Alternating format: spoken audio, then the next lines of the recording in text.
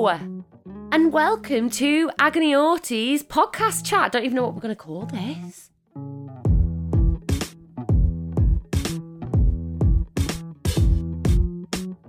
So, many of you probably know me from a vlog that I do on Facebook called Agony Autie. I'm Sarah, I'm 30 years old, I'm diagnosed autistic, and I have a little boy who is 5 years old, and he's also diagnosed autistic, and he goes to a special needs school in the UK.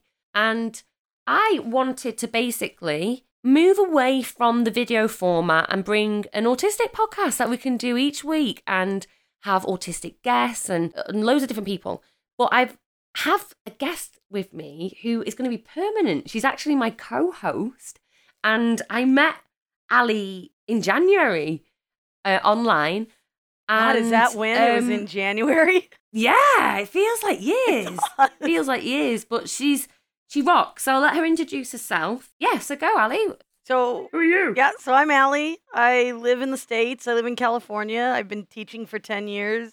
3 years ago, went to a therapist because I was struggling in my relationship, and my husband and I went, and he's like, would you take a test for me? And I'm like, of course, sure. You know, I thought we were talking about relationships here, but whatever.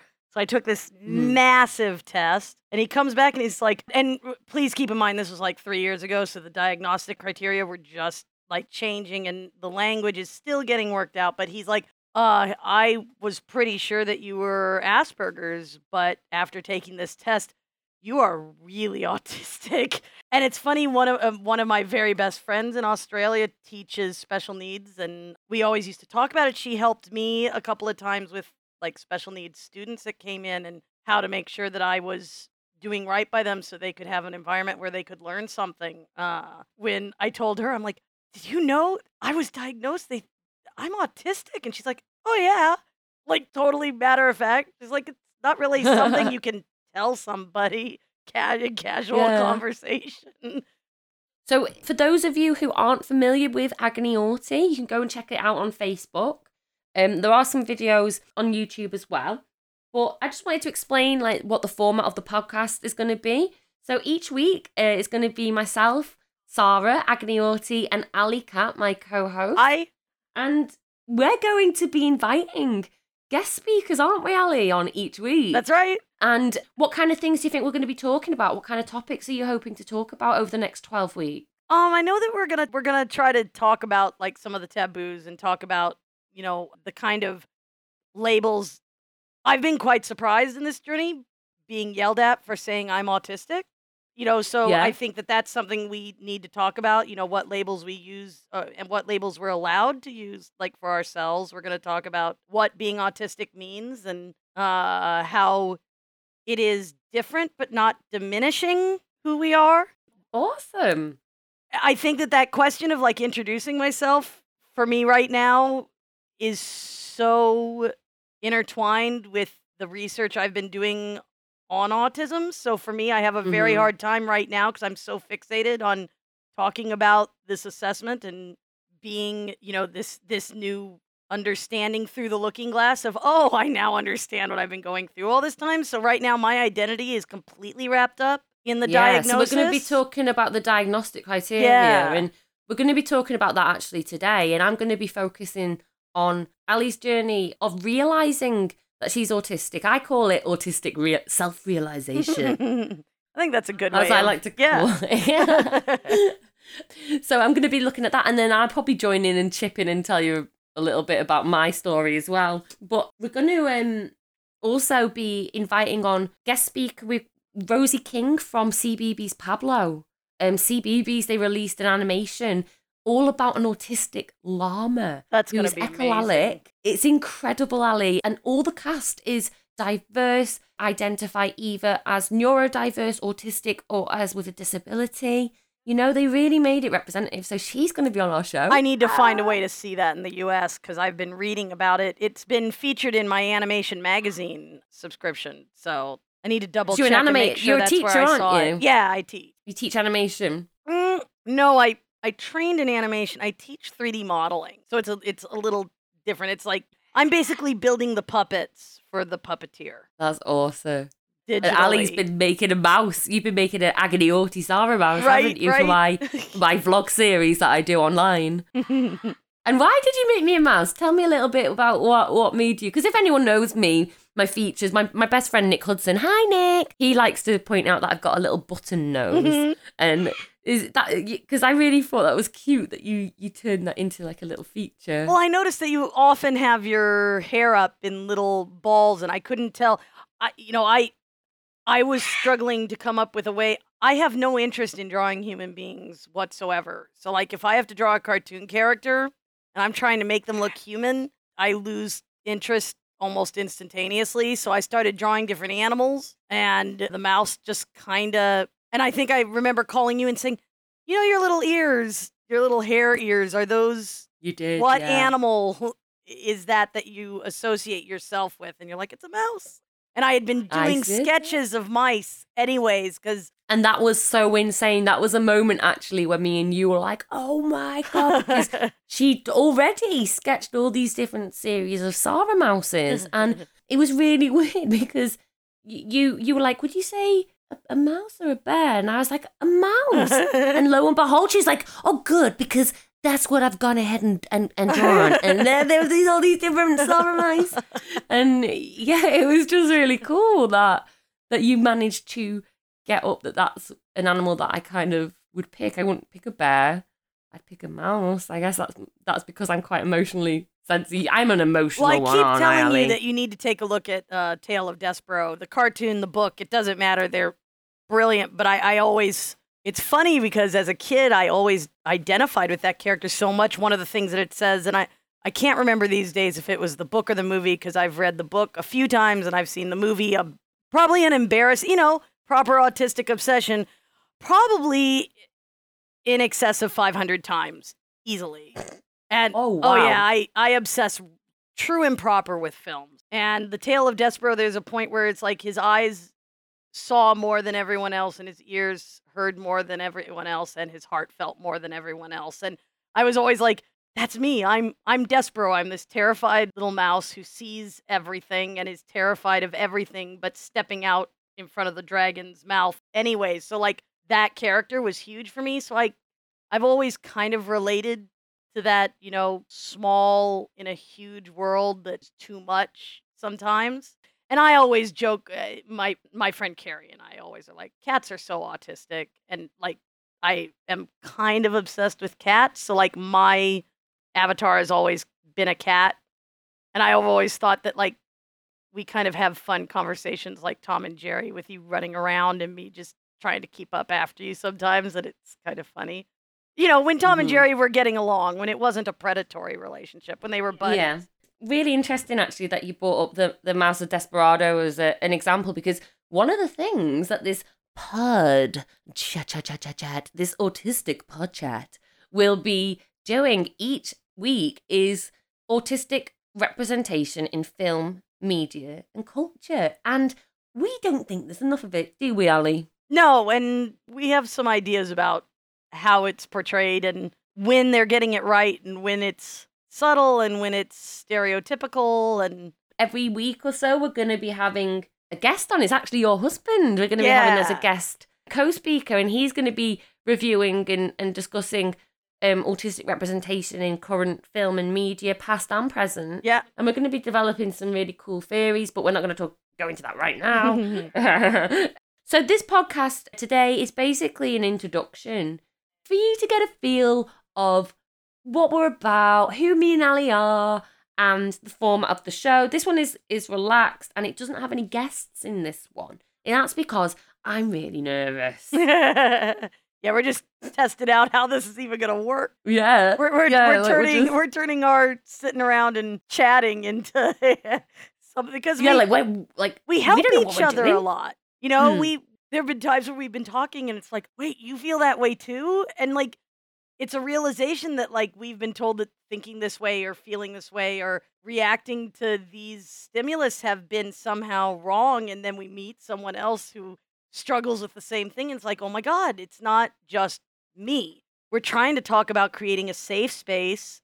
We don't want to talk about things that diminish the conversation. We want to talk about things that are respectful to everyone who's trying to come together and deal with this in a respectful manner with each other. And it's going to be hard because we are, by definition, people who feel things much more passionately and strongly and emotionally than our environment has allowed us to safely. So there are going to be times where we piss you off, and there are going to be times where you guys are going to laugh. Like, please be careful about, drinking liquids while you're listening to the show. I guarantee you, I make my husband spit coffee out his nose just about every other morning. I'm always saying that Ali needs to be a stand-up comedian. I swear, honestly, guys, she's just... But we're going to cover all of this. I mean, there's going to be times, I guarantee you, where people are going to sit there and go, I am not comfortable listening to this conversation. And those are the times where we're going to be talking about something that we really need to deal with. And please keep in mind, that we're autistic and we're sensitive, and we are trying to do this the right way, inclusively and respectfully. And we're gonna fall down because we struggle with those everyday social cues too. We're gonna misunderstand, and it's okay to be offended if we've said something that offends someone. That's an okay reaction. It's how you handle it that we're gonna try to talk about. We're interested in trying... I mean, we're going to aim to be as diverse and as inclusive as possible because we're very aware. I mean, I'm a Caucasian 30-year-old woman. I do not represent everybody who is autistic. And we're very aware of that. And that's why we want to invite people to have healthy debate, healthy discussion. And some of the issues that we're going to be talking about, just to give you an idea, we're going to do them hopefully weekly to try and keep the theme quite tied and concentrated because we do go off topic a lot. Oh my goodness I don't know what you're talking about. I am super focused and always on task. Yeah, no, that's just like, no. Yeah, that's not happened. Nah. So yeah. But the thing is though, Liam will edit it so it'll look like we really are. Yeah, it will look like totally competent. It's like, wow, I had no idea I could focus so well. Wow, I had no idea that they didn't totally suck. Oh, my neck. Damn it, I should explain that first. Nah, I just subluxed my neck. Right, okay. Okay, so I have we'll a disability. I have a disability called Ehlers-Danlos syndrome. It's a connective tissue disorder that I was born with, and I was only diagnosed with it in January this year. So that sucks. And that happened because I started dislocating the knee bones connected to the right bone, and then the thumb pops out, the shoulder subluxed, which is a partial dislocation. And now, every day, I partially dislocate. And it's rubbish and I'm housebound. So if you hear clicking, creaking or clicking or anything like that, or me going, that's just my disability. And I also suffer from wait. My head cuts out and stuff. They might also hear some because I have a macaw who's being very sweet and quiet. So sometimes it'll be Sarah and sometimes it'll be Buster with an opinion. And you won't be able to tell. It'll be just so confusing and disorientating for everybody involved.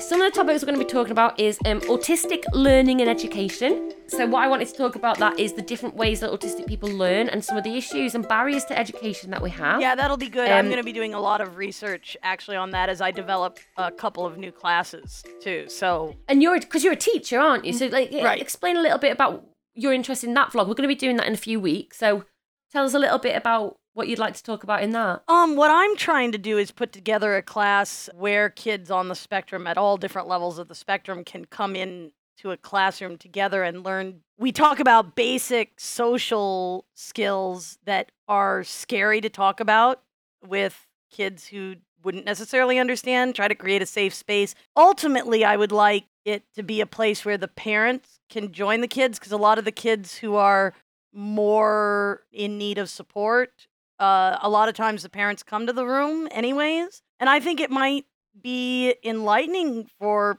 parents to sit in the room with these kids.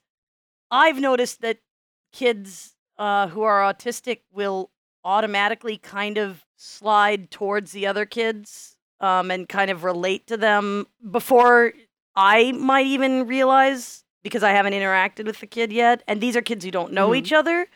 So what I'm hoping is that by putting a group of them together, that they will be more inclined to start learning how to talk to each other in a supportive way and using shared experiences. Look, if you haven't dealt with autism in any way, you're not going to understand the idea of wanting to have a party because a kid ties their shoes. These things don't make sense. Big achievement. Yeah, or the achievement, the kid brushes their teeth without having a meltdown at night. I personally went through a phase a few months ago. Like my Frank. Yeah, I went through a phase a few months ago where I was throwing up when I would brush my teeth, like every time. And I was like, well, then I'm just not going to brush my teeth because the acid from my stomach's going to erode them faster than not brushing. And I started doing some research and I found, the powders. Now they're starting to make these clay powders. It was actually the slime of the toothpaste that was freaking me out and creating a sensory aversion. You know what my sensory aversion to toothpaste is? No. Mine is the mint. When I was younger, the mint on my tongue, it would burn.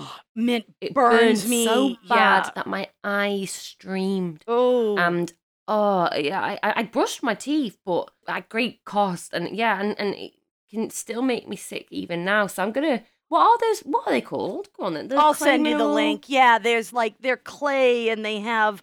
I'm a hippie in California. I teach art. I mean, you're going to hear this kind of stuff. And when I talk about this kind of stuff, I'm not saying that this will work for everyone. I'm saying that these are the things that I've managed. Although this is just our advice. Kind of, Literally, we're two autistic lasses. We are only in our individual bodies. We can only give the advice based on the experiences that we have. And we just hope that over this podcast series, like, you guys are able to relate, because that's where it's not going to be just me and Ali. Right. That's you're going to meet so many representation. other people. It's all, representation's Absolutely. important. Autistic representation, yeah, absolutely. And we understand that we can't talk for everyone, and we understand that it's going to be painful for some parents to watch or listen and go, oh, well, they're high functioning. Oh, we're going to talk about functioning labels, too. Ooh, we're going to have, Sorry, I popped that can open early. Our next episode is actually going to be What is Autism? The Triad and Sensory Issues Explained from an Autistic Perspective. So that's going to be next week. All right. But we're also going to do a vlog on autistic sensory issues, and I've got a fantastic autistic guest speaker. Nice. She's a lecturer. She's so intelligent. Tanya, her name is. That's so she's going to be great. appearing. Yeah, so she's going to be... So am I going to come and listen in and get to chat too, or is that going to be one of your Absolutely. offshoots? Well, actually, I need to check with Tanya. I need to make sure, basically, I want to accommodate to her needs first. Okay, so perfect. That depends on whether she feels overwhelmed or not, that kind of thing. So yeah, another thing we are going to talk about is the neurodiversity model versus and the medical model. The current medical model is what we have, is what autism is understood underneath, isn't it? And autism is diagnosed underneath. So we're going to be talking about that and having guest speakers of that. Oh, autistic creativity and innovation. I'm looking forward to speaking about autistic identity and pride. Now, what I mean by that, I've had a few questions.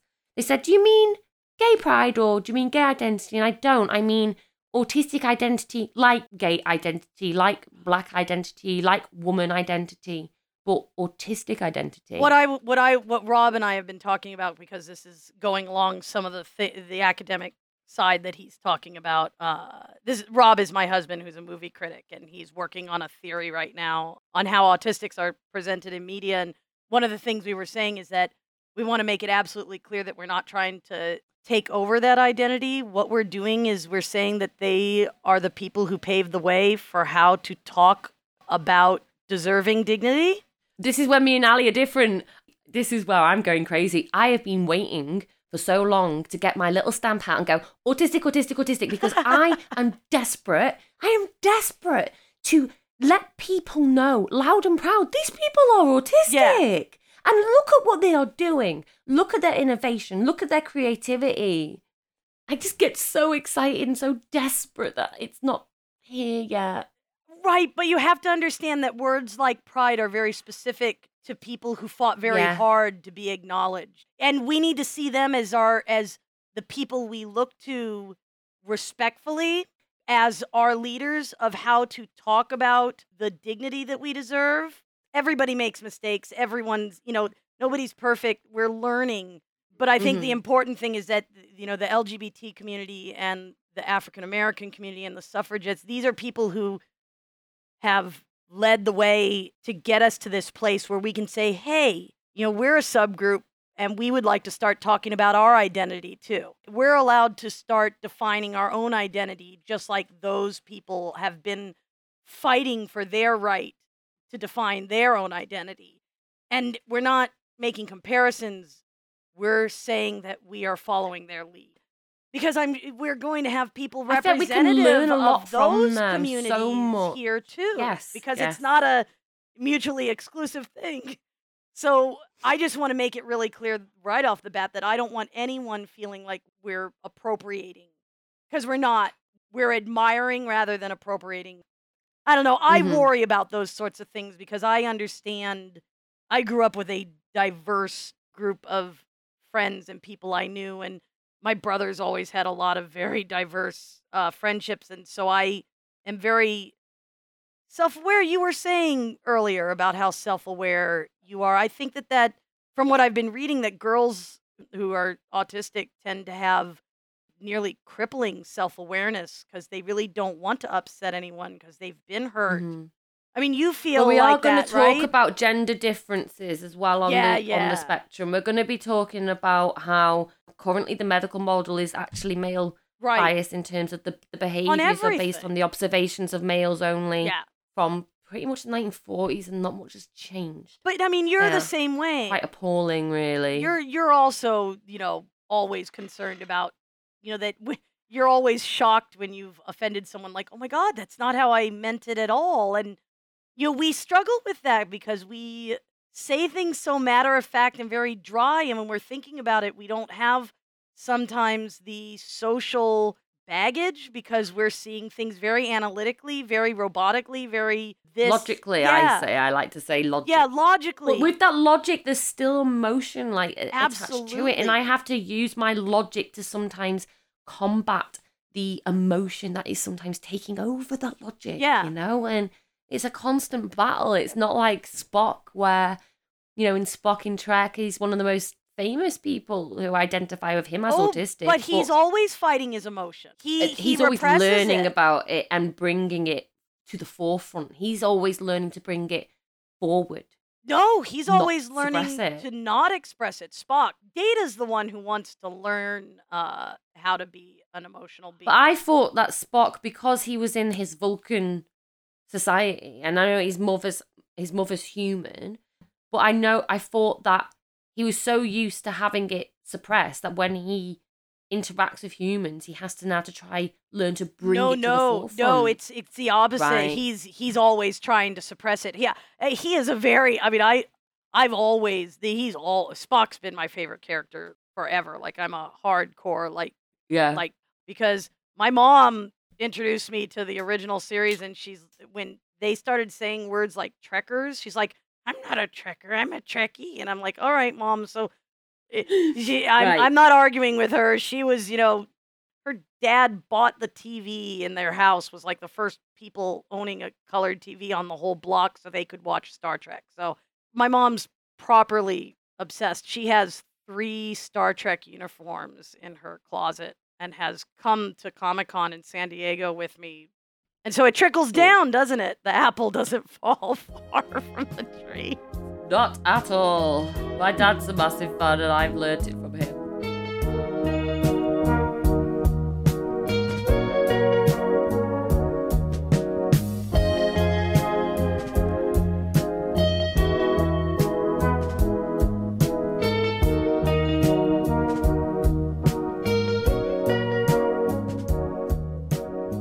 Right, so a few of the other things that we're going to be talking about over the next few weeks. So we're going to be doing, hopefully, I'm aiming to do 12 of these podcasts from now until Christmas.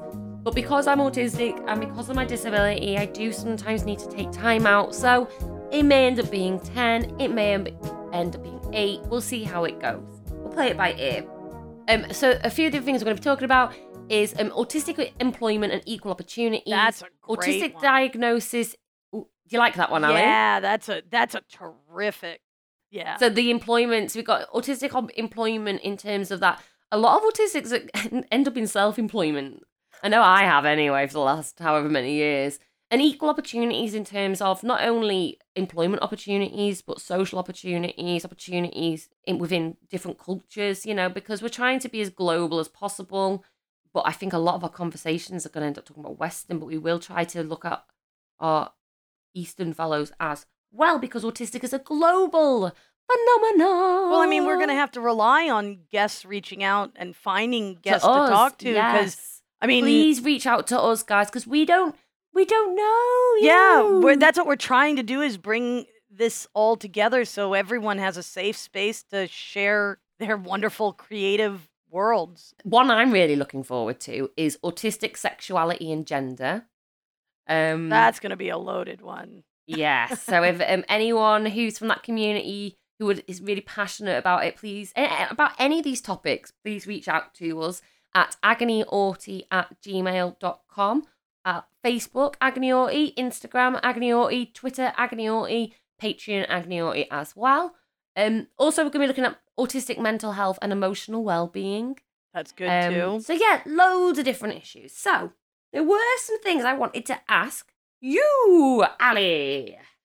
I formed a pretty tight friendship with you quite quickly, and I did it when I started Agony Autie. I started Agony Autie because my son's autistic. I'm autistic. I was diagnosed 3 years ago. I didn't know all my life. I just thought I was crazy.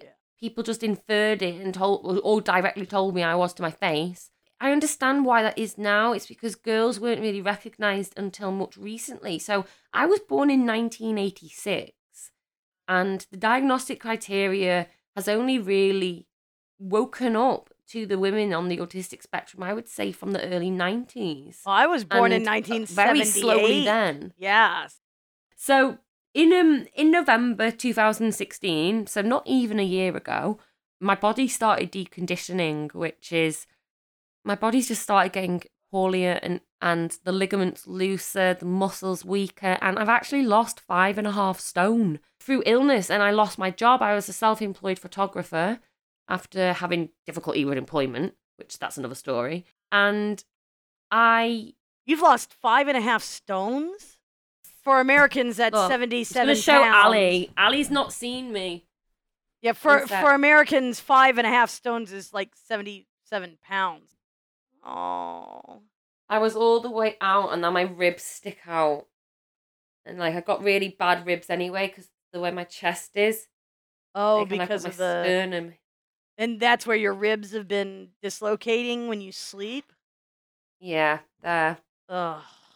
So I'm now 10 stone. I was 15.5, so I needed to lose weight anyway for my health. But now I've just gone it's too thin too quick. And if you think about what that is, the body has consumed 5.5 stone because it's needed it. And I'm just not happy about the rate of weight loss. I've lost 3.5 stone. I've lost 45 Yeah, you've lost pounds. loads of weight since I Yeah. met you, because you've had health issues I've as well, had and we're going to talk about health and disability. But mine also has been, I've been sick, and I've made dietary changes because I had just terrible gut health. And that's another thing that without this diagnosis, I would have never, it would have taken me much longer to understand about gut health, because gut health is so integrated with autistic people. Behavior. Yeah, autistic illness. Health issues. Yeah. Yeah, absolutely. We're so vulnerable to tummy problems. It's tough. I slip with behavior because for me, when I gave up drinking dairy, I was actually struggling with pretty devastating bout of depression, totally crippling. And a friend was in town and said, "You need to stop drinking dairy. Just try it. What could it hurt? It doesn't cost anything. Just stop." And I was, I grew up in the Midwest. I was a glass of milk in the morning, a glass of milk before bed, a slice of cheddar every, for a snack in the afternoon. I was like yogurt twice a day. I was dairy girl. And to cut that out, I was just like, for me, my entire will to live is just going to be slowly eroded from me. And that was my attitude at the beginning because I really just did not. I was addicted to the stuff. So I've been slowly losing the weight. And when I dropped the dairy, I lost 30 pounds just like that. Yeah. And we're going to talk about health, autistic health and disability, and we'll talk about our examples more in detail because I know you're going through testing and health issues as well. But with Agony Autie, I kind of went into it because I became really housebound and I can't walk for more than 5 minutes without becoming fatigued and within pain. And my depression returned again. And I only just recovered in 2015 from being suicidal. Yeah. You may think, what does she mean only just recovered? Yeah, it took 2 years to recover from that. That's a very private thing too, that it's important. Oh, I always feel embarrassed, and I shouldn't. You shouldn't. You're stepping out there and saying, I'm going to talk about this, and you're embarrassed about it. We've got to get to the point where people can step out and talk about that and not be embarrassed. And, so you're going to start. Aww. Now everyone's going to follow behind. It's important. You're so lovely. I need that.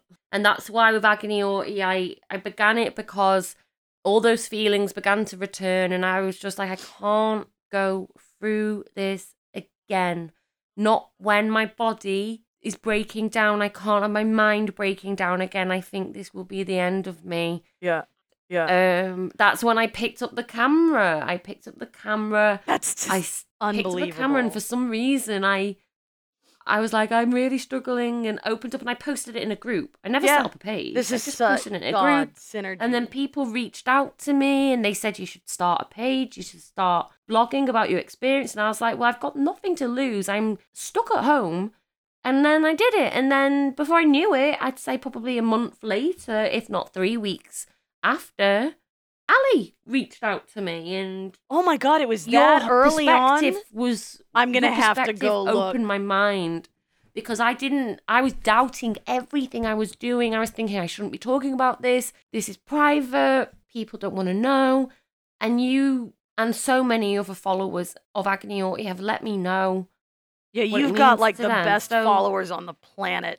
Reading through some of the comments they make, because Sarah gets messaged a whole lot. It's like that Simpsons episode where Ringo finally gets back to Marge. You know that episode? I love it. And every time I see how hard you're working to get in contact with everyone and reply to everyone, I'm like, oh my God, you're going to end up being Ringo, sitting there in every moment of your spare time replying to all of these people because you want everyone to know that you're there and they're not alone. The podcast is a really good way to do it. The podcast is a really good way for me to kind of talk to everyone, I guess. Yeah, just know that if you guys have PM'd Sarah, that Sarah really does agonize over. I read them, if not answer them, you know? I mean, the followers on Agony Autie have kind of brought back my faith in humanity, because just reading the beautiful kindness. Liam as well. I was fully expecting to find a lot of vitriol and nasty and horrible responses. And Ali has been so wonderful, and I trust her so implicitly. In the last fortnight, she's helped me. If you've noticed, the last fortnight I've kind of sprung back into action because I've been dealing with a lot of anxiety, and just having that extra person to let me know it's okay and kind of hold my hand. You know, it helps a lot. So, Ali, what was it about Agony Autie then that you liked? Because I am curious. I have very it's actually fascinating. I have difficulty imagining what it is people like. Yeah, in all the time we've talked together, I don't think we've ever talked about what brought me. I've got to look back where I even found it. I had just lost the support of my therapist, and I was really kind of lost. And I'm like, I was reading the books he had given me, and all of the Asperger's and autism books are written about men's experiences. The things that I was finding written by women were very academic and cold and not entirely helpful. And I was feeling really like the only woman out there with autism that was needing to talk about it. And so then I'm like, you know what? God, I didn't even think of that. I should start looking to see, because I was on I'm on a Burmese cat rocks group, talk about how awesome our Burmese cats are. And, I was on a group to talk about chronic kidney disease, because my older cats were dying of it. So I had all these support groups. I'm like, why on earth am I not looking for an autistic support group? There's got to be other, something on the internet for everyone. On the internet, all of us can feel less alone. That's one beautiful thing that technology has really done for us. If this had happened, that is true. But we've got to. One of the things I do want to talk about in this series is internet safety. Oh, that's a good, cyberbullying and things like that. Because as wonderful as it is, I mean, for example, I would never have been able to reach out to you, never been able to meet anyone and to do Agony Autie if it wasn't for this. But it does come with its perils. Yeah. I mean, trolls are everywhere.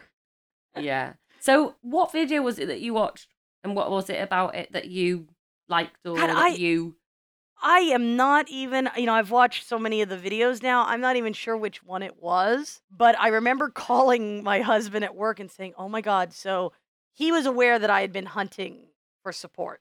I had said, I'm going to start looking for some support sites. And I had a couple of really terrible run-ins with a couple of angry folks who kind of pursued me across different groups. This one guy was just attacking me for calling myself autistic.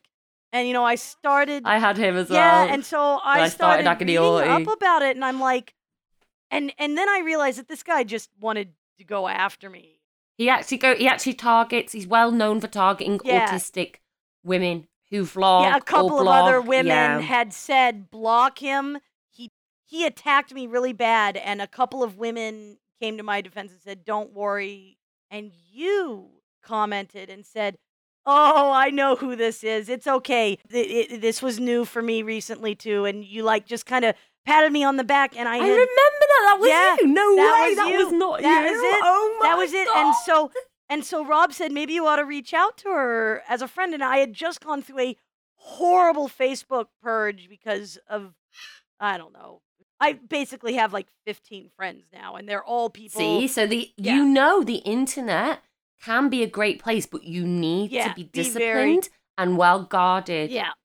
I can't believe we're not in hugging distance. It absolutely makes me so sad. I hate both oceans I'm in the UK now. in a little city called Chester, and Ali's in LA. Yeah. Are you in LA, California? No, I'm in Orange County. But I wish we could just see each other. It makes me so sad. And that's why it is great for autistic people to be able to connect over the internet and use technology. And if there's anyone listening and who would like to talk about friendships and any advice for online, specifically advice for autistics, and if you're autistic yourself, get in touch with us again. That's agonyautie@gmail.com. You are so good at this.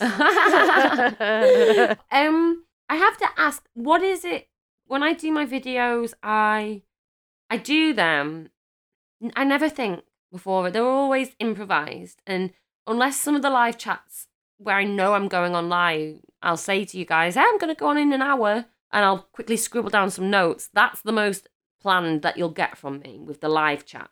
But most of them, I just do hop on and let my emotions and let the monologue kind of come out. And it's just natural to me, and it surprised me that people were saying I'm honest and things like that, because I've always been that way, and anyone who's my friend in real life understands and knows I'm that. the same way, I shock people. Don't you freak people out? Do you? I still am the type who, when speaking about emotions, I do, I'll see people on the street, and I'll walk by a woman and go, you are so beautiful. Oh, I do that all the time. I go, you're so lovely. You're so lovely. You're so nice. Freaks people the hell out. It's it's okay. I just, nothing by it. You're just, God, you're beautiful, and every time it's I could have punched them in the face and maybe gotten less of a look like, what?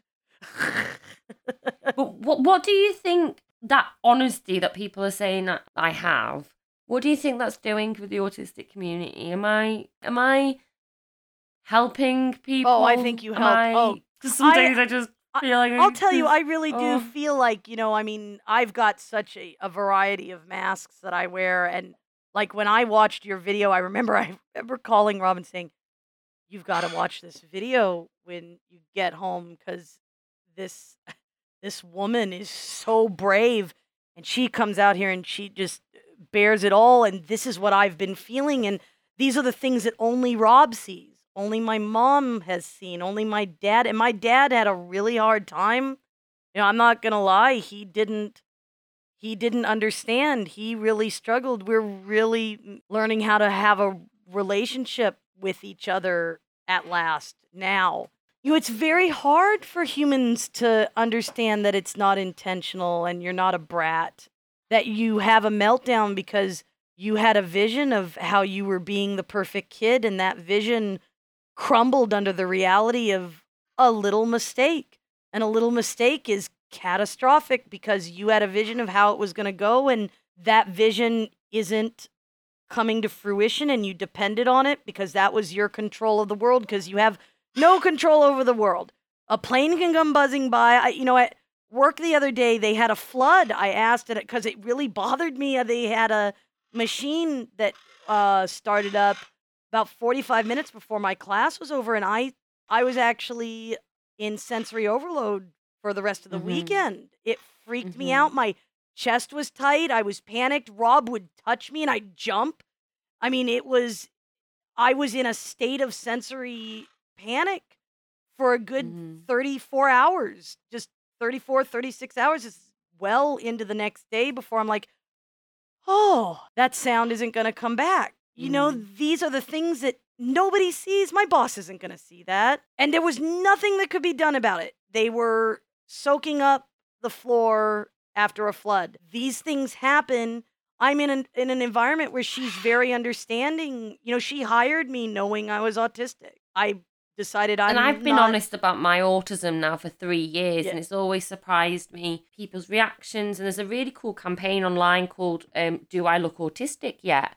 Oh, God, you started a few months ago. You tagged me on that to look. That's amazing. There's a lot of voices starting to come out and say we're going to start talking about this. And this podcast is about unifying them and getting them, sharing this platform and getting them to kind of come on here. So if you're one of these pages and if I've not heard of you, get in touch. Yeah, we want maximum visibility. I mean, we want everyone getting to share their experiences. I mean, what you've said about everything that I kind of show is very raw and that, people don't normally see it. You're absolutely right. They don't. And sometimes I don't think about the consequences that I have a lot of people watching. And this week I've had 31,000 Facebook views. And wow, I didn't know that. Yeah, and that's because the fans are incredible. Like, they just... Yeah, you've got amazing people here. They share my work, they interact, they engage, they comment. That's the thing about autistic people are very loyal. Yes. Yes. You don't realise. And they in those moments I've shared, those really raw, scary moments, they've treated me with kindness and unbelievable acceptance. Yeah, I'll tell you, the people who follow you on Agony Autie have been single-handedly repairing my terror of human beings. They are, I'll tell you that has helped me decide to go out and get this additional teaching job, has helped me kind of reach out. And what about the assessment? Because like I said, the UK diagnostic criteria is different. So the assessment was basically, so who are you seeing then in October? Is it psychiatrist finally? Actually, it's kind of amazing. He is the psychiatrist that diagnosed me originally with ADHD when I was a teenager.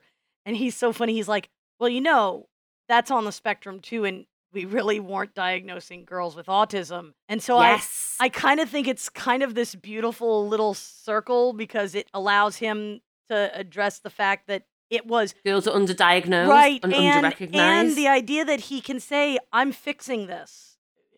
He really was just, it's painful to me that circumstances ended up us losing him because, God, he saved my marriage. He gave Rob and I the tools to start. We always loved each other. I think that's another thing to talk about too, is relationships. because we're both. Yes, relationships between autistics and neurotypicals, autistics and neurodivergents, and autistics and autistic. Because even Rob, like this morning, we were watching, humans. the new Pink album's dropping in a couple days, and she's releasing singles, and the new one is so good. And we both kind of just held each other's hands, and Rob was like, the two of us really do understand each other, and we've come such a long way, and we've worked so hard for this, and we're making it. We're doing this, and it's you and me. We're in the foxhole together, and it's like, we really are. Rob's autistic as well, isn't he? Yeah, Rob is. It was Your cute. husband. And that was the same therapist. We kept going to him because he was helping us with some of our communication issues. And as we were talking, Rob was we had a really 3-day just explosion, like we're divorcing, just horrible. Oh, I've blow had that up. with Yeah, catastrophe. I always call it that we're Yeah. catastrophizing. And this Pink song, it's like we're sinking. It's we're in a sinking ship, and it's like, yeah, that's what it feels like. It feels like we're going down, and it's the end. And then somehow we manage to find our way back to each other, and we find a way to talk about our feelings and our issues, and the fact that neither of us are feeling validated or listened to, and at some point we both have to sit down and listen to each other. And there were things that this therapist helped us with, and at one point we were talking and Rob was explaining, and Rob gets very pedantic when he explains. It's very sequence based. My therapist said it's not about the details. You need to start identifying with the feelings that are happening under that, because it's not what happened, it's the emotions that it triggered. I mean, Ali, you're older than me, aren't you? Yeah, You're like 10 years. About 9 years, 10 I'll- years older I'll than be me. 40 in February, yeah. You've got more life experience than me. And Ali's been really helping me through understanding that, because autistic people have great difficulty letting go of the details, because Yeah. we're so fantastic at remembering the details, Yes. noticing the details. And no one remembers picking up on the them details the that same nobody way. else would Yeah. ever even pick up on. And with my visual photographic memory that I have, Yeah. that's problematic. Well, and Well, it's even and- more so problematic because we're taught that everyone sees things differently, and everyone's way of seeing it is different. While I would maintain that autistics usually are so fixated on the details that our recollection is probably more accurate.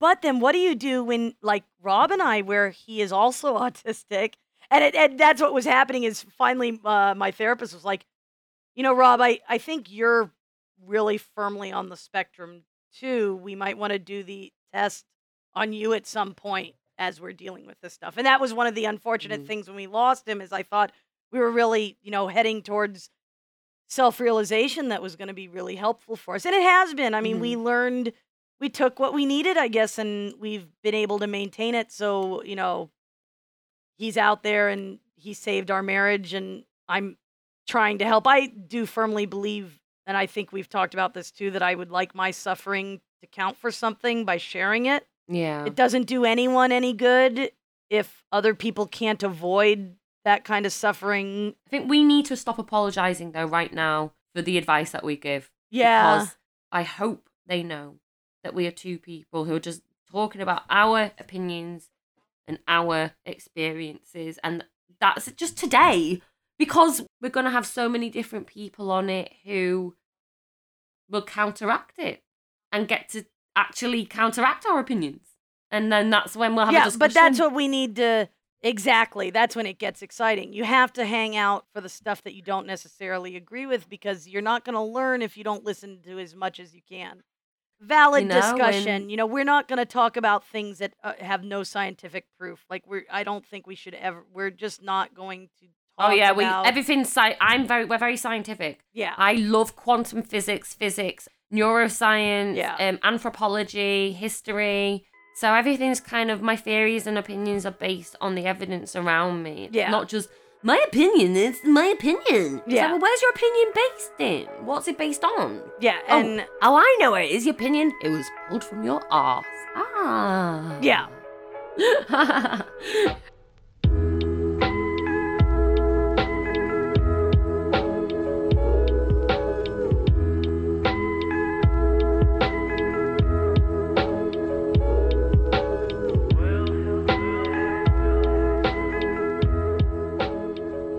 right, so Sarah, how did you get diagnosed? Oh, How did you find out you were autistic? through Frank. Yeah, Frank was clearly autistic, and I'll talk about his own diagnosis story another day. But it was really strange to me that my son was diagnosed autistic, but he was the most familiar person to me in the world. So what I mean by that is Frank is the person who is the most similar to me. He did the eye, which is where I close one eye and zoom in and out. He used to lick things. He had sensory issues, flaps his hands, very emotional, food sensitivities, serious food aversions, self-harming behaviours. This child was me. So how could he be autistic and I'm not? And then all of a sudden, before I could really even digest that thought, my mum and Liam are saying, Sarah, we think you're autistic. And I was just, really? I mean, it does make sense, but I don't think I can have this. I don't feel like I can own this because my son's needs are more severe than mine. And his needs are more severe because he only came out of nappies last year and he's 6 in November. And he has learning delays where he needs a lot of assistance. He needs a lot of reassurance. And there's nothing wrong with that. What the problem is that society doesn't have the time for that. And also parents don't have the support to do that because these children are, like you said, are like the scared little mice, like that scared little desperado mice in the world. Yeah. And they need to be reassured and taught how to understand these emotions, make sense of these emotions, process the emotions, process the sensory environment, which we see high perceptive, touch perceptive to taste, proprioception. We can be hyposensitive and hypersensitive. So hyposensitive is why I rip my skin off. That's when I'm undersensitive. When we are undersensitive, we tend to be nervous. So we want to kind of move to kind of soothe the body. Yeah, we've both been looking at each other on the camera. You and I both do a lot of... You don't shake because you're hyperactive. Right. You shake because your emotions are... The psychoactive part of your body is so intense that it dulls down the physical feeling of having a body. That is what it is like to be autistic for me. Now, if that sounds alien, or if that sounds like being on a different planet, or if that sounds taking drugs, so be it. When I was diagnosed, I was so relieved to have been diagnosed by the most wonderful psychiatrist. He's actually, it's really funny when sometimes you get trolls questioning my autism identity because this psychiatrist is now the autism champion for England. Nice. The NHS. And he's amazing. I remember the tie that he was wearing on the day because I have visual memory. And he said to me, this is really funny. Basically, sorry, I had to get referred to the psychiatrist. I've been in and out of mental health advice for 10 years. And my psychologist agreed that, yes, she thinks I'm autistic because she said to me, have you heard of something called Asperger's or autism? And I said, yes, my son's autistic. And she's like, oh, well, that makes sense because... Yeah. And I was like, okay, well, my mum and my husband think I'm autistic too. So the next step then was to be referred to a psychiatrist. Then there was a wait. I had to wait 8 months, I think I had to wait. The waiting times have now zoomed back up to 2 years in the UK. Oh my god. However, there was an act in Parliament recently where the UK government have dedicated to bringing autism waiting times for diagnosis back down to 13 weeks. So we'll see about that. That's good. That's hopeful. We're hopeful. I'm holding you guys to it. I mean, it's taken me 3 years to find anyone who was even willing to... Every time I called, they'd be like, oh, we don't work with adults. Or I'm sorry, no we openings. do. And that's the thing. We are really fortunate in the UK to have an adult UK diagnostic system. Yeah. And I can't believe that's so crazy that in the USA you have to be sponsored, don't you? But with my diagnosis, you just have to go to a diagnostic psychiatrist. You don't need a sponsor. You don't need to be recommended to go to a psychiatrist. But I can't. You needed funding to get the assessment. No, I mean that's because the assessment costs anywhere between $3,000 to $5,000. So that kind of sponsorship. Yeah. I mean, I'm a teacher. My husband's a writer. We don't make enough money to. I mean, my God, I can't even remember the last time we had $5,000. I mean, yeah. No, I live literally week to week. Same me and here. Liam live literally £100 in the bank week to week. Yeah, paycheck to paycheck, hand to mouth, you know? Having an autistic child has a lot of expenses to it because special needs companies, you have hijacked the prices up on the equipment for autistic people. Yeah. And it is shocking. I am sorry. Completely capitalised on that, but that's another issue. But yeah, so I was diagnosed pretty much on the spot because there was an occupational therapist there. And Ian Davidson, that's my psychiatrist. He said to me, he's the autism champion in the UK.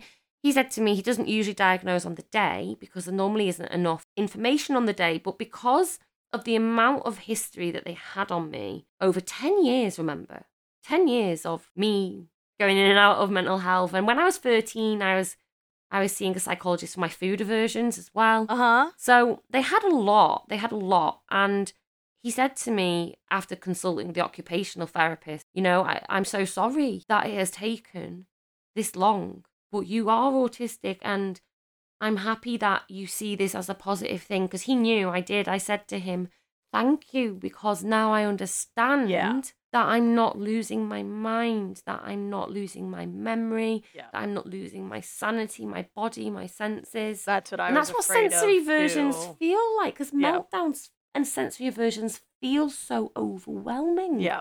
I know I've had experiences with in-laws where I have had meltdowns that freak them out, and they probably think very low of me for those incidents, and it was because I had no control of the situation and they hadn't prepared me for what was going to happen, and they didn't understand and I didn't understand because it was before I knew I was autistic. And looking back on it, I'm like, oh my God, that was a meltdown because this and this happened and I felt frightened.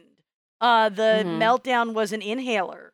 I didn't have an inhaler and I am asthmatic and I started to have asthma attack. So I literally had a meltdown because I thought I was going to suffocate to death on Main Street in Disneyland.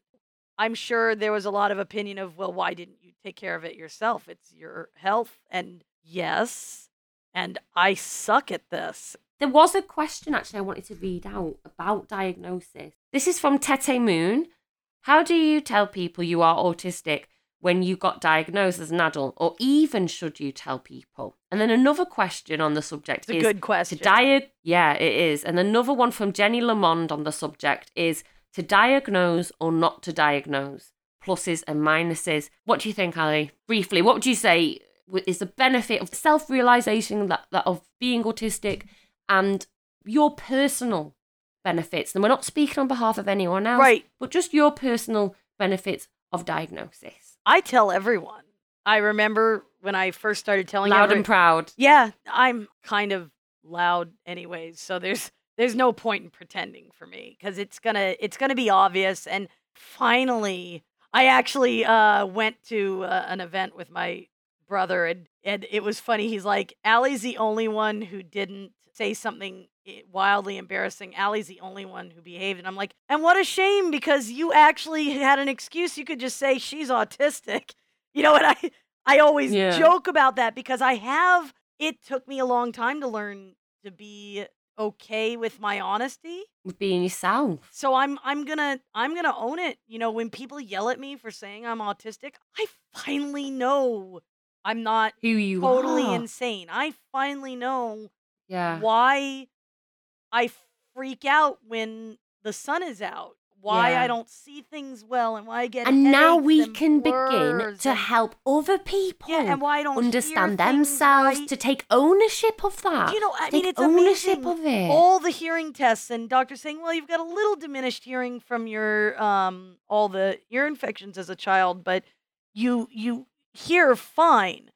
But there are times I can't hear anything, and it's not because of my ears. It's not the medical, the scientific part. It's the processing when it hits the brain, which is part of the reason I struggle with phone calls, because I can't hear unless I'm looking. I have a very hard time.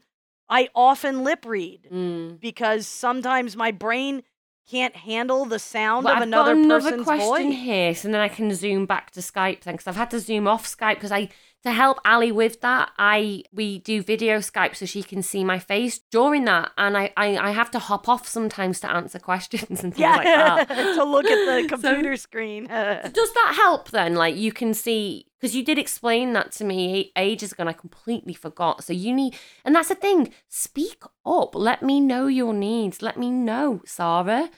Could you repeat that? Or Sarah, can you hop back on? Because, you know, if you don't tell, we'll never know. And all autistic people need to be okay about expressing their needs. Yeah, but vocal. just remember to be vocal, but just be respectful. That's the difficult part. More even than respectful, because not. I think respectful's a hard word for us, because, you know, we sometimes think that being totally honest is being respectful, and sometimes that's not true. I would say, I would go one more step, and I would say, really try to be kind, because I think kind. Thank you. That's brilliant. We all are. Everyone, and neurotypicals, autistics alike, are I think we all are scared, and we all are frightened of cruelty. Everyone has experienced being treated badly. You know, everyone. Well, maybe not everyone, but you know what I mean. I mean, it's yeah. Kindness is something that we all need to. That is work. It's hard to be kind sometimes, because it's hard to be kind when someone's hurt you. Yeah. If someone's not hurt me, then being kind is easy. I don't understand why people don't do it. Being kind is the best emotion. Is kind an emotion? I don't know. I think kind is a state. See, we struggle with emotions. I struggle with emotions. I struggle with identifying the bloody things. Oh, that was Agony Autie's first swear word. I popped that F-bomb earlier. So I've got a question here, Ali. Mark Simpson, he's put that he'd like to basically hear experiences over the series, because we're talking about the diagnostic experience from, you're the age 39, I'm 20, I was 27 when I was diagnosed. But what about autistics who weren't diagnosed? And what about autistics who were born in the 1940s, who are only finding out now when they're 60, when they're 70? That's going to be autistic. I'm going to have, there's a couple of people We'd love to invite you on this show. Yeah. I mean, I don't think it's right for us to decide whether those people need to seek a diagnosis. It's such a personal, you know, it's like absolutely. I can't ever give you recommendation advice on whether you need to, but I would say if you're if it gives you answers and gives you support and need, then remember you and I were talking at one point, because I was really struggling to find someone to diagnose me. And I really need a medical diagnosis. I need it. For me, it is necessary. And you said, you know, Ali, the things that you're struggling with, the questions, the self-doubt, none of that's going to go away with a diagnosis. All those things will still be there. You'll just have a piece of paper that says you're autistic.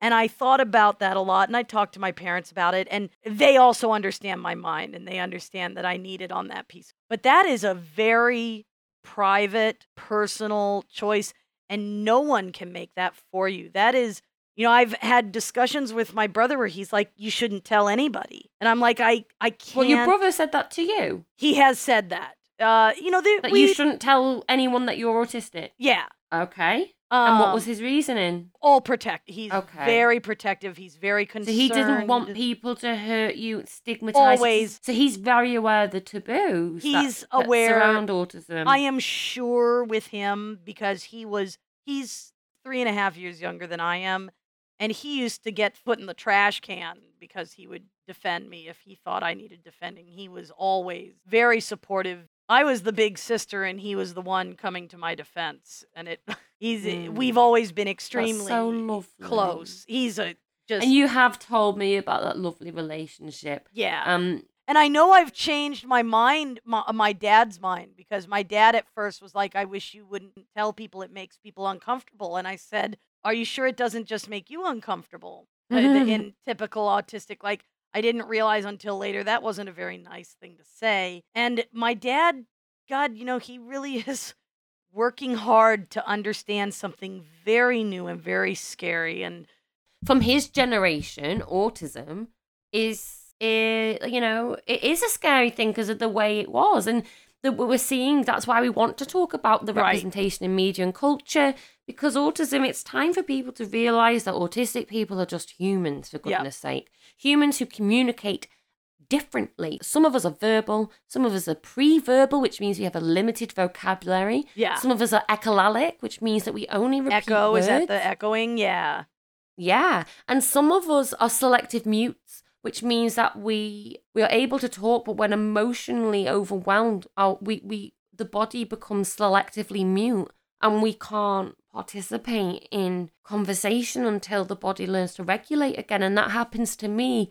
And we have autistics who are unable to deal with the sensory aversions because their sensory aversions are so prominent, so evasive, so all-encompassing. I mean, one of the things I wanted to say is autism, as we know, is a spectrum.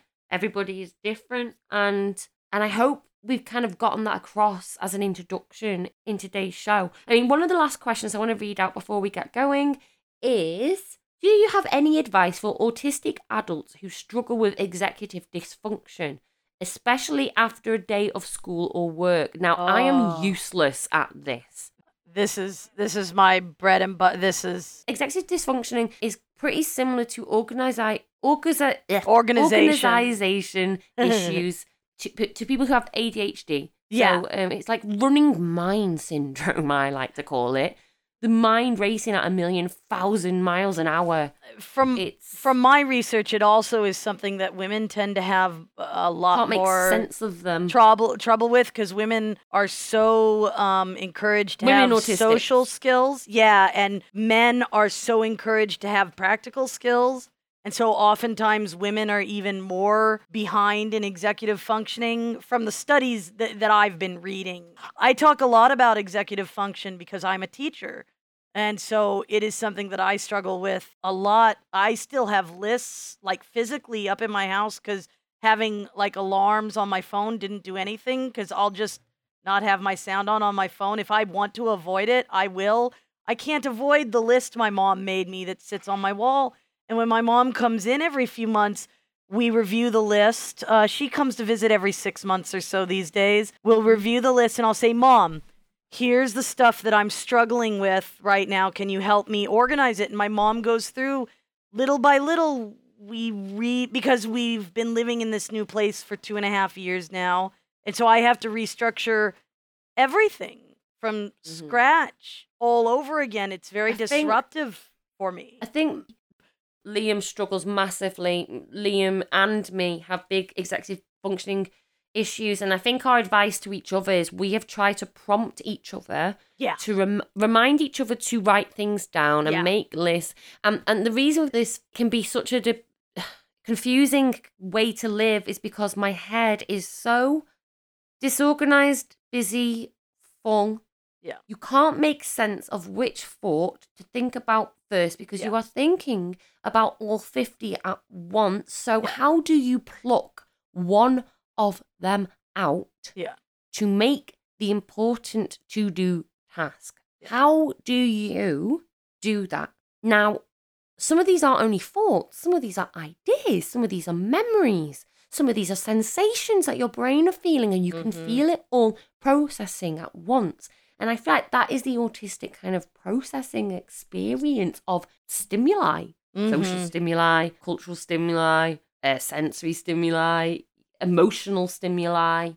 God, and we're affected by everything too. But even writing it down's not easy because I can't. Talking it through for me that's what I have creates to a do. monologue. Yeah. Because inside my head is too busy. Yeah. So I cannot think about what I'm going to say because how can I think about what I'm going to say? Talking out loud. My Uncle Mick said something beautiful to me today. He said, Sarah, I can see that your mouth is struggling to keep up with what is going on inside your brain. My mom because always your says brain is that. going at 90 miles per hour. Yeah. And you're struggling to make sense of it. And I can see that you're communicating to me. Your communication to me is you making sense of what is going on in your head. Yeah. So when Freud, Sigmund Freud, whatever, when he said that talking therapy is good, is the best therapy, he wasn't wrong. It didn't go far enough. That was the Victorians' fault because they were so bloody conservative and anal. They wouldn't talk, and that was their fault for only using that one model for ages. But talking is key because it enables you to get out what's going inside, especially if you are ADHD personalities, OCD personalities. Maybe you have a lot of energy, maybe you have hypersensitivity, so you have a lot of stimming behaviors. You like to spin, you like to circle, you like to pace, or writing things down, talking about it, singing about it, creating something that lets you get a bit obsessing of your head out. That I think that has to do with some of the things that we get obsessive about, like my Star Trek or my Hunger Games thing. Doing something. Yeah. Doing something achieves that feeling as well. Focusing and sending clears that the mind. Yeah, sending that focus into funneling it into something where you just super focus on that one thing. That is for me. And meditation is something I really want to get into. So if anyone is autistic, we need to talk about is that. great at meditation, please, we want to hear from you. We'd love to invite you onto our show. Yeah. I hope everyone's enjoyed this. I don't know how we did. If you did like it, tweet. Find me on Twitter. It's Agony Autie. And the hashtag is Agony Autie Pod for now, until we think of a name. We have no idea what the name... Actually, let's just leave this one nameless. And because we are a startup, we do need money to contribute to this, so we can get mics, that we can better our equipment, so we can send out for our co-hosts and our anchors, because we don't want our autistic guests going out of pocket. So we need as much help as we can get. We're going to be asking for a little $1 That's a good idea. tip jar. Especially because my your ideas idea, made Ali. you It was freaking your idea, cringe. Ali. I didn't even You realize. gave me the courage to do it because I've been so scared of asking Okay, anyone. so Because I'm anyone who broke. this pisses off, forgive me. I worry about my friend being able to take care of her family, and you can And you put can food hate on the me. table. Yeah, you're welcome to hate me for telling her that she needed to ask for, I said, it'd be okay for you to ask for a cup of coffee, because if you were meeting with a friend or if you were helping somebody out, it's just common decency to buy a cup of coffee to have a chat. And I thought, a coffee and a scone might be a nice way of, if you wanted something a little more. But I would like a coffee and a scone. a Yes. scone? Am I really? But I actually say pronouncing it scone. wrong? No, I say Okay. scone. I say scone. I I can't worked stand scone. It so makes me feel hard sick. to- It's Canaku. Scone is canaku. Canaku. Canaku is like a corny, gross word that makes me want to be sick because the way it sounds just makes me want to vomit. It's like a sensory version of like the way the sound wave interacts Is with that my a mind. different? Is that a accent? Oh, pommy. Oh, that was worthy. So if you enjoyed today, please join in next time. Go to Twitter. Ali, do you have anywhere that people can follow you yet? Are you still Not yet. Working a little on the bit shy and website. humble? I'm still. I want. I'm a perfectionist, and I'm trying to put this Alikat tutoring together, where I'm going to talk about educational approaches and really work on talking about how we can use education to start making environments conducive to autistics who are capable of learning. And I think autistics are capable of so much more than anyone is giving us credit for. And I think we've got to stand up and say that. Awesome. And that's what this podcast's going to be doing. Each week, we're going to be celebrating autism diversity. We're going to be proud about ourselves instead of ashamed about ourselves. Yep. We're going to be reminding each other, being kind to each other, reminding each other, no, you're awesome. No, I go through that too. Yeah. No, you inspire me, because that kindness goes so far. It does And- with everyone. Everyone's just got to be and a the little kindness that we kinder. receive, it's just insane. Yeah, oh So- God, your supporters again. I really do believe my faith in humanity. Well, I has am been relying on my restored by supporters. those I'm people. relying Yeah. I'm relying on my supporters to treat my alley cat nice. Because I know they will. Otherwise, I never would have invited her to be a co-host. I'm just a calcified old lady.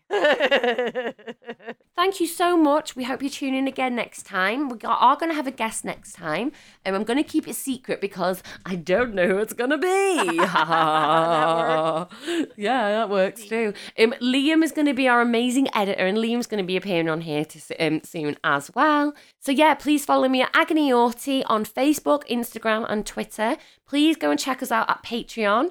And like Ali said, buy me a skull. But buy me, Frank, and Liam a skull. Anyway, peace and love. And thank you so much for listening. Yes!